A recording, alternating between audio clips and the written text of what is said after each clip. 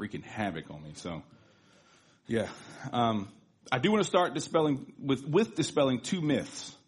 Myth number one, I am not the guy that was thrown into the pit by my brothers and tried to be sold off to the highest bidder. Although my brothers probably would have tried that if they had the opportunity. I'm sure they got together and talked about it. Myth number two, I'm not going to try to sell you a used sedan. It's not my role. That being said, I want you to know I always see it as an honor, and I come to this place in reverence and understanding the importance of this position right here.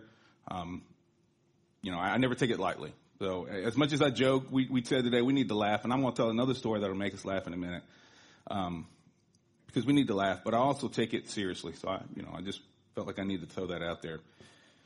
Last week we looked back. We looked at where the church came from, how it started, where it became, and where we are at now. And I think looking back is great. So as I talk today, I don't want to appear like I'm seeing that as a negative. I was a history major in college. I'm all about knowing what happened and where we came from, if nothing else, so that we don't repeat the same mistakes, right? So I don't want that to be. But as much as we look back, we need to look forward too. Now, looking back, I was reminded of a story when John Westfall got up here and sang last week of when I really got to know him. And this was, I want to say it was 2003. It was a Mexico trip. We used to take the youth every year, but not one year. I went 1 year, but for a few years, Allie would take what they called the music business trip. And they would take some people from the music business along with some youth. And I don't know how I went because I was neither at the time, but I got to go anyways. And we had to do some manual labor, put up some soffit on the building. But one of the things we had to do was dig a hole for an outhouse. And if you've ever been to Mexico, digging a hole ain't just taking a shovel and, digging. I mean, there's rocks. I mean, it's hard work. Well, John Westfall, it's really David Frazier, but John was a part of this and I jumped in on it. Don was working hard one day. He was picking that axe and he was digging, and he was working hard. You don't want me to keep talking. Where I'm headed, you ain't gonna like. I love you, Don. And so it was March, so it wasn't summertime heat. I went 1 year where in Mexico they went like 40 something straight days with 3 digits. It was serious. But this time it wasn't that bad. It was still hot and you're working hard. And so finally we're like, Don, just take a seat, man. Go sit down. And we had Mallory Glica, who at the time was probably 13, 14, about that tall. Hope she's not watching this, so I'm going to say that. She starts digging. And so David says, let's take a picture of this. This is going to be a good picture. So we take a picture. And in the background is Don sitting. And David got an idea. And so David, John, and I spent the rest of the trip making sure that every picture we got of somebody working had Don in the background sitting. I told you. So the best part, now mind you, these are pictures we're taking not with cell phones that you can look at immediately. These are disposable cameras or whatever else, right? So we have no idea, not even the good digital camera where you can see it on a little screen. These are straight up just taking pictures. Click, and have no idea how it turns out, right? Well, David gets it. I think it was David. I don't remember who it was. It may have been me for all I know. And David goes, we got the pictures. Let's look at them. And so Don's standing. He says, look, here's Mallory. Oh, look, there's Don sitting back there. Look at John, cutting the wood and all that. What's behind him? Oh, there's Don sitting. By the third one, Don's face was worth every bit of it. He just kind of looked like, are you kidding me right now?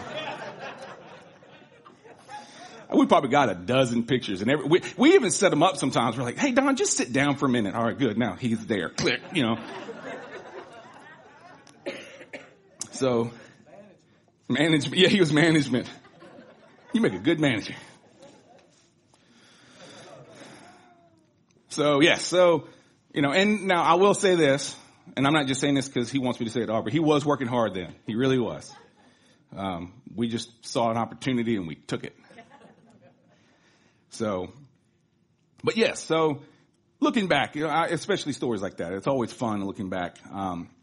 I named this the Church of the Future because it sounds like a snazzy good title. It could be the church of going forward, the church from now on, or really the church we should always be and should always be striving for. I just like the idea because Roger alluded to it, and I was afraid you were going to start preaching my message, so I'm glad you held off. You were right, you were priming it. I feel like this is a turning point. A lot of it had to do with the COVID timing. Church changed then. I was part of the small group who was in this room with, like, I can say this now, there was really just us who, I worked the camera, of course, your pastor was here, the worship team, and Sue Douglas. Sue always came because she didn't have a way to watch it. And so we just told her, like, just come on. So she would sit, we always told her to just make sure you're not in the camera because we don't, because all of a sudden people start showing up. And so, but yeah, Sue was here just about every, I think she missed the first one. That was it. She was here for everyone after that. But that was it. And so it was weird. It was a weird time. It pushed us. We were already talking about doing the cameras and broadcasting the service that we were already in discussions. Obviously that turned it into warp speed getting it done. I'll say this, I was a part of the team that put that together, so I'm not against it. It may sound like I am. I'm not. I've stayed home, watched it on TV, and I'm so grateful that I have that opportunity. So I'm not against it, but I will sound like I am. Hopefully I don't. But with that, especially with social media and everything, has given us the idea that most of the things we do, we can do just as well away from. Like, church is the same at home on TV as it is in person. It's not. Okay? And, there's nothing beats the eyeball to eyeball, in my opinion. And I'm a guy that sets up networks and things so you don't have to be there, right? That's kind of weird. And set this up. So I also have to put a disclaimer out there before I begin that for those who don't know, and there's probably not many, but just in case, my wife and my background is a very mission-minded focus. We were full-time missionaries for a couple of years out of Georgia. We led trips with youth kids. I taught classes to youth pastors on how to run trips, how to hear the voice of the Lord, and I'll mention that a little bit more as we go. But everything I'm going to talk about will have that mindset in place. It's who I am, and I can't fight it. I won't even try. We were mission pastors here until we started having a bunch of kids and realized that at the moment our mission became them. And our mission will change again in another day. And we've already started talking about wanting to do certain things. And we'll get there. But, as we all know, things change throughout your life and your focus changes at different times. But we still have that mentality. I still have that heart. It was mentioned last week, and I'm going to refer to last week because I feel like the Lord was giving this message last week as we were listening. So this is kind of a piggyback part. I don't know if I'd call it part 2 or just the next step, whatever. Some great snazzy thing somebody in marketing here can come up with. But it was mentioned that we used to have a sign that says you are now entering the mission field. And the idea was once you step, or drive right past that sign, you're in the mission field, right? And I want to talk about what that looks like from a church perspective and where we want to go. Now, I'll say I'm missions minded, but one of my favorite quotes is missions isn't the goal. Worship is. Missions exist because worship doesn't. So everything I'm talking about is with the mindset of worshiping the Lord, right? And that's the end result. Now we have to go through what we call missions because globally we're not worshiping the Lord. There's somebody out there that isn't. And I've always joked, missionaries is the only profession that tries to put themselves out of business. So, because if they succeed at 100%, they have no job. And I'm sure they'd all be happy with that. But it's just the nature of the beast, right? So I've already started talking about it a little bit. I mentioned COVID, people being separated. There was a lot of, you see the numbers, the level of depression, level of issues, psychological issues went up. And I think a large part of that, besides just the depressing fact of everything we went through, was no human contact or little human contact. And there's groups out there and people out there that try to make you think, well, social media will fix that. If you look at pictures, you talk to people, even of FaceTime, it's just not. In fact, I think it makes it worse. I'm I'm not like the guy that stands here normally say Facebook is of the devil, but I'm not necessarily a big fan of it either because I think it creates a false narrative in some people's lives and it just creates some confusion. I still like it. It allows me to keep up with my family who's in Louisiana and things like that. So there's some plus with it, but it doesn't replace what God designed us and to be and how to be. If you will, turn to Matthew 28. This will be kind of the first scripture. And of course, most of y'all or a lot of y'all probably could quote it. But it's Matthew 28, verse 19 and 20. I'll give you just another second. And then once you're there, if you will stand as we read the scripture. I realized when I preached just about a month ago, I didn't have you stand, so I'm going to make you stand all the rest of the service to make up. No, I'm kidding. I'm kidding.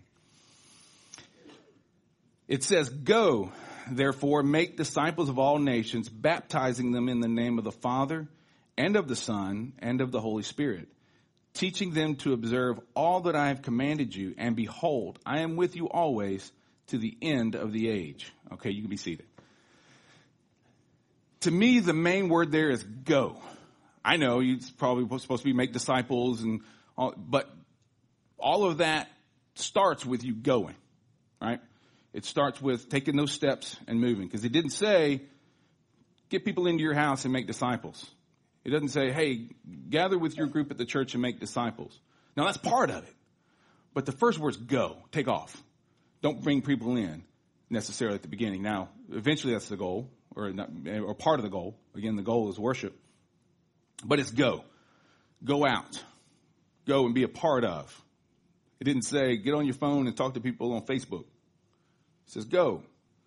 And so we got to have that mindset that if we're going to make disciples, it starts with us going. It starts with us being a part, going into the community, being an active part of the community. I mentioned that Aaron and I were full-time missionaries. One of the reasons we came back was because God gave us a heart for home, for missions at home. Something that stuck out to me when we were there, and this was 2004, was there was a South African dance team, and they were called to missions to America. They were here preaching the gospel, and at first I was kind of like, really? And then I looked around and thought, thank you. We need it. So that was, as much as we like to go out to the nations, we did have a heart and still do have a heart for home. But again, the key word, go. It's hard to make disciples and it's hard to make changes in your community from your seat. Also, we call ourselves the Army of Christ, which I think it was Brother Charles says the Army of Christ is the only army that shoots its wounded. And that's a whole nother message that can be preached. As an army, we need to be equipped, right? You got to be equipped. Ephesians 4:11 through 16 says, "And he gave the apostles, the prophets, the evangelists, the shepherds, and teachers to equip the saints for the work of the ministry, for building up the body of Christ until we all attain to the unity of the faith and of the knowledge of the Son of God, to mature manhood, to the measure of the stature of the fullness of Christ, so that we may no longer be children, tossed to and fro by the waves and carried about by every wind of doctrine, by human cunning, by craftiness and deceitful schemes. Rather, speaking the truth in love, we are to grow up in every way into him who is the head, into Christ, from whom the whole body, joined and held together by every joint with which it is equipped, when each part is working properly, makes the body grow so that it builds itself up in love." If there was ever a time, and I mean I say that, but we look back at the letters in the New Testament, we realize a lot of the stuff they're dealing with, we deal with today, which is amazing and just shows how awesome God is. That there's a lot of deceitfulness going out there within the church. I'm not even talking about craziness and, people who don't know the Lord. There's people who have preached God's word for years and now all of a sudden are preaching unbiblical things. And we must be able to discern that and catch that. How do we be able to do that? By being equipped, by being taught, by putting ourselves in a position to read, to be to share with, to know the truth. When I used to work as a bank teller at a credit union. And one of the things that was really amazing to me, and I didn't even catch this until the first time it happened, I'm handling cash all day. Now, this was 99, 2000, back when cash was still a thing. And so I would handle cash, and there were guys that would come, and it was funny on work days, they would get $200 in cash. They'd want 100, and they'd want like a 20, and then a bunch of ones because they wanted a big old roll. And they put that 100 on the outside, and it looked fat. They did it all the time. But I'm handling cash all day, constantly, right? And then one day, as I'm handling cash, I grabbed a bill, and the second I grabbed that bill, I'm like, that ain't right. It was counterfeit. I knew it the second my finger touched it. The reason I knew it right away is because I've been handling the real thing constantly every day. And I didn't have to look at it. I mean, I knew the second my finger touched it, I was like, that's not real. Looked at it. Then we had to go through the whole process of having a counterfeit bill. But I knew it was counterfeit without even looking. When we know truth, we can spot a lie a mile away. But it takes knowing the truth and being engrossed in the truth to know that it's a lie. If you're not grounded in that truth, and you're not grounded in what the scripture is saying, then you're like, well, that sounds good. It makes me feel good. Maybe it is true. But when you know what the truth is, you can say, that sounds good, but it ain't right. Here's why. Here's what the scripture says. We've got to get to that place. And I say that's an ongoing thing, right? I preached just a few weeks ago about the need of accountability and having people speak into your life. And sometimes that's because things do sound good. And you got to have somebody in your ear going, you know what? Hang on a second. Let's talk this through. We need that. That's a part of it. Part of it is obviously like I'm talking about, knowing scripture, understanding what God's word says. Things like this, the groups, the men's meeting Friday night, the women's meeting, Saturday morning Bible studies. These are all things, small groups. These are all areas in our church, locally here, that put you in a place where you can not only receive teaching, but also teach, right? There's an old message that went through, I think Jim Newsom preached it was, who has your lunch? You've got something for somebody, and you can't give that to them if you're sitting in home on your phone, right? And again, I know that sounds terrible. I keep on that, but you may have something for somebody in one of these settings that we're talking about, and they need that. They need that teaching. They need that perspective. And so that's what we have here. And of course, there's an organic fellowship, right, of just getting together. A lot of us are friends because of the times we spent at the Sims house 20-something years ago.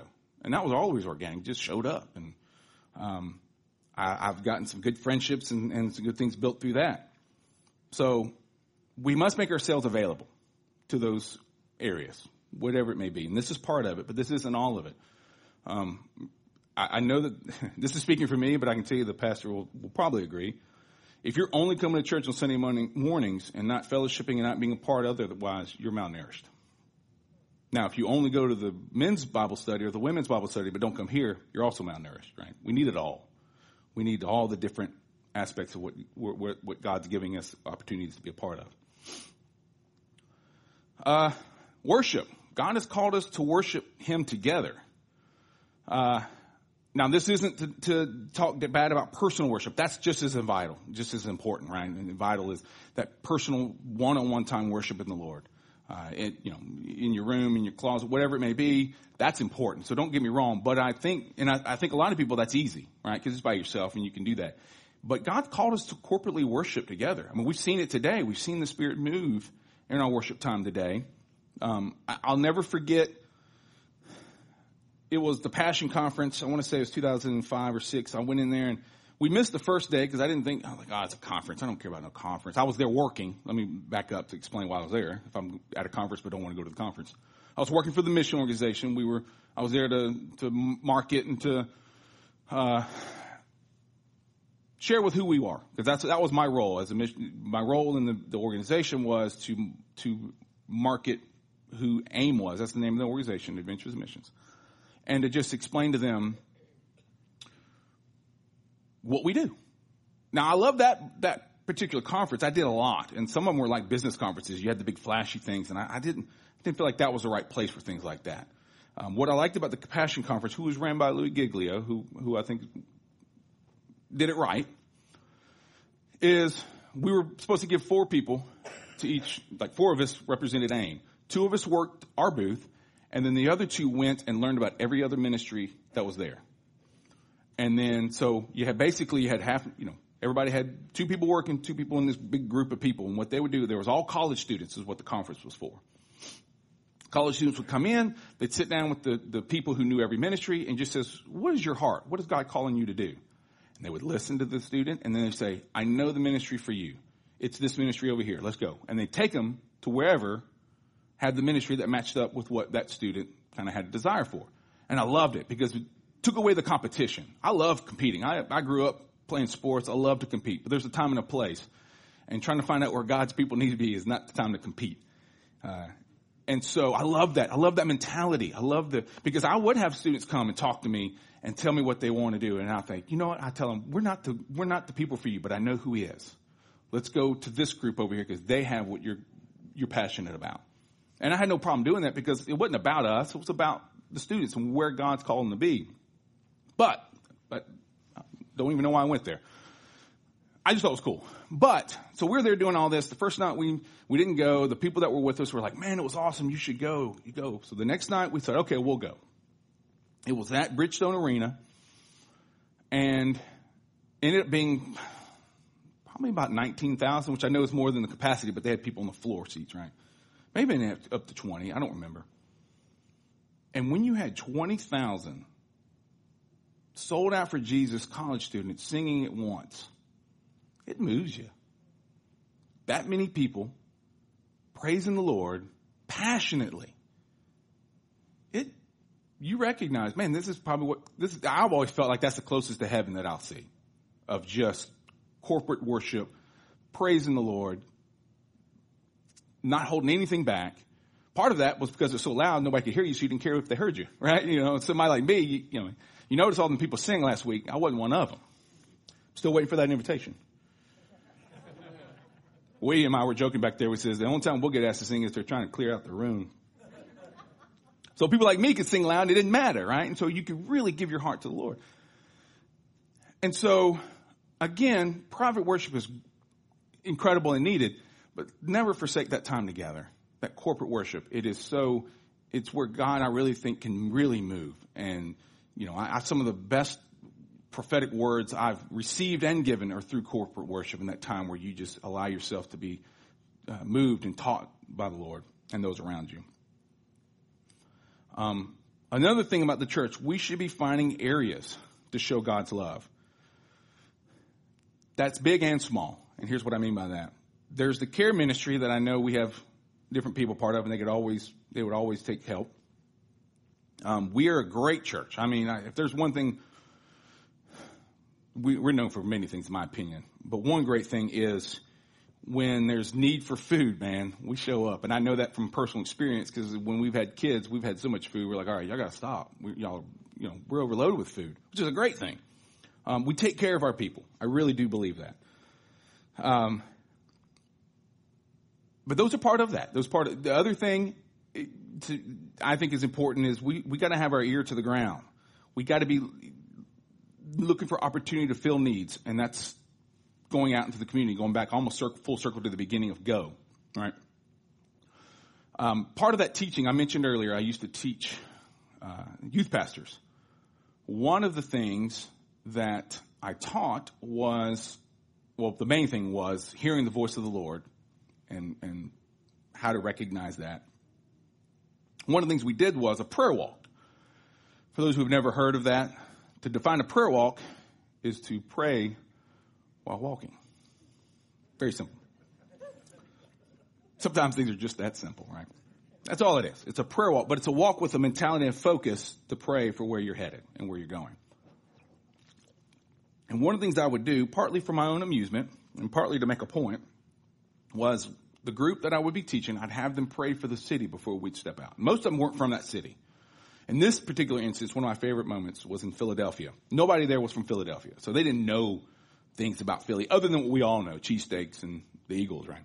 So we're in the heart, Kensington Avenue. We're in the heart of Philly, where it's the roughest area I've ever been, and I've been to Kenya and other places around the world.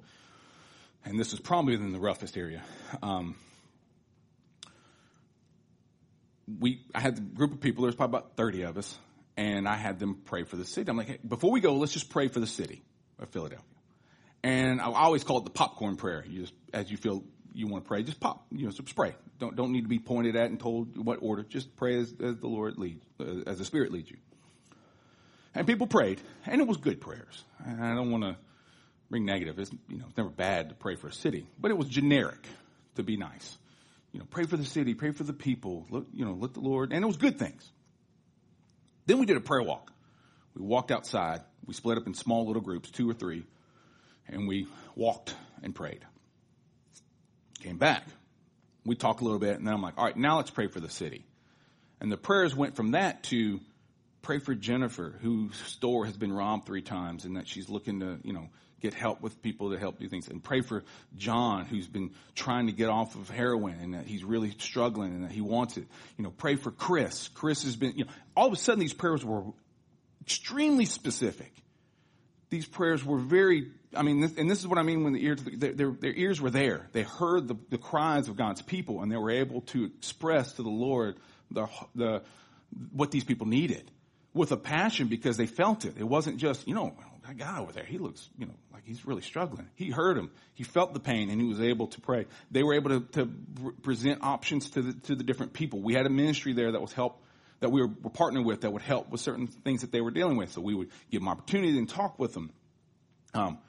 But it was just the dynamic that was, to me, stuck out was how different their prayers and the mindset were for the city before and after walking in the city. They understood the needs of the city to a much better degree than they ever did before they stepped foot in there. You can learn a lot. But we have to be out there. And if nothing else, being out there just to give words of encouragement. If there's ever been a time where we need to encourage retail workers and servers and people, I can't tell how many times I've been to a restaurant. I'm a former waiter, so I kind of have an idea of what it takes to be a good waiter. But even when people aren't that great, when I recognize they're working hard, I'm going to tell them. I'm going to tip them well, even if it's not the best, because they're working for one. I respect anybody that's willing to go out and work, especially in this climate and the way people are treated. But I want to encourage them. I want to let them know. If something like that, you have no idea how far that can go. And I always even try to tell them by their name. I see the name tag, or they tell me when they're, hi, I'm, Bob. Wyatt had his whole team call some random kid named Bob on the team. That's why I just kind of chuckled. There was some kid named, I said, what's his name? Oh, I don't know. We call him Bob. I said, what does he say when you call him Bob? Hey, that's my name. That's not my name. I don't know. I'm sorry. That just went a tangent. Anyways, I apologize. Why? But I try to call them by their name because it's personal. It's connecting, right? If you just say, hey, thank you, then that's nice. But, hey, John, thank you. Oh, wow. As soon as you hear your name, it changes things. So even if it's just that, and start with that, then allow the Lord to give you an opportunity, see an opportunity. So I just talked about going out, reaching out to the community, being equipped with truth, corporate worship, and looking for areas to share God's love. Some of y'all may have picked up on what I just did. But that's our vision statement as a church. Reaching out to the lost and unchurched for our community. Can't do it if we don't go. Have to go. Have to get out there. Equipping and discipling God's people to do the work of the ministry. Can't do that if we aren't putting ourselves in a place to be taught and equipped. And I want to add to where we can also help teach. Because all of you have something in you that we need. Every one of you. I don't care who you are. I don't care your background. I don't care how long you've been a believer or how short you've been a believer. You have something in you that God's given you that we need. Anointed praise and worship that exalts the Lord Jesus Christ and set the captives free. My opinion, this is best done when in corporate worship. Again, private's great. Don't get me.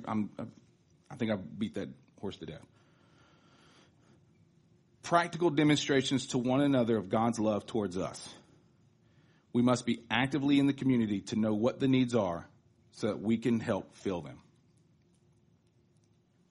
The church of the future has already been, the vision of that church has already been put together by our leadership, by our elders, by our pastor, right?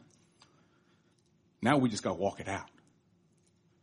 And hopefully we've heard some ways to do that in a practical manner, because that was my hope. My hope and desire was to put all this into a practical manner of how we're going to do this on a daily basis. Because we talk about being equipped, and we've heard this analogy before, but I feel like it's relevant here. This is the huddle, right? In a football game, they huddle. All the teammates get together. The quarterback says, all right, here's the plan. This is the play. And then they go out and they break. And recognize almost everyone does something different. The linemen have their own scheme. Like when they hear the play, like, okay, the linemen have to do certain things. The receiver's got to do a certain thing, whether it's going out for a pass or the right block. The running back has certain things. And of course, the quarterback's got to kind of make sure things are going in line. But they're all doing something different, but they're all doing something with the same goal in mind. And so this is our huddle. Let us huddle. Let us get the right game plan together. Let's encourage each other. Let's, be ready. And then as we enter the mission field, the huddle breaks and we go out and we run the play.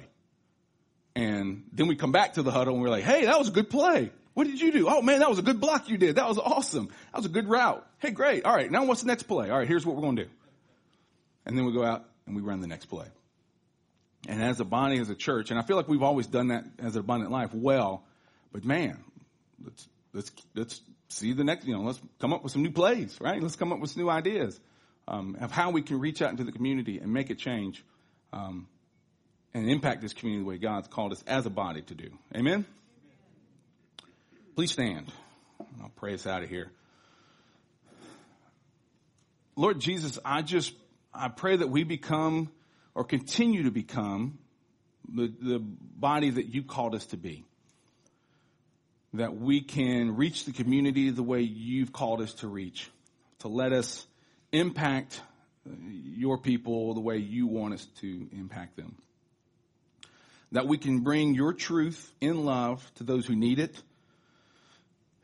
And we can preach your goodness and share your faithfulness and who you are to those who need to hear it. That we make an impact in our community. That we continue to make an impact in our community. That we continue to bring your truth here. And that those who don't know you will get to know you through our showing your love and showing who you are. And so I just pray that as we go out, as we break this huddle, that we go out and we run some great plays this week. And then next week we come back and we can brag on how awesome you've done, how many awesome things you've done this week and what the awesome things you've done. So I just pray that you just equip us, that you just give us a mindset towards this, open our eyes, open our ears to see opportunity. And I pray that at the end of the week, like I said, we come back and we brag on your goodness. So it's your name we gather. And we praise your name. Amen. Thank you. You're dismissed.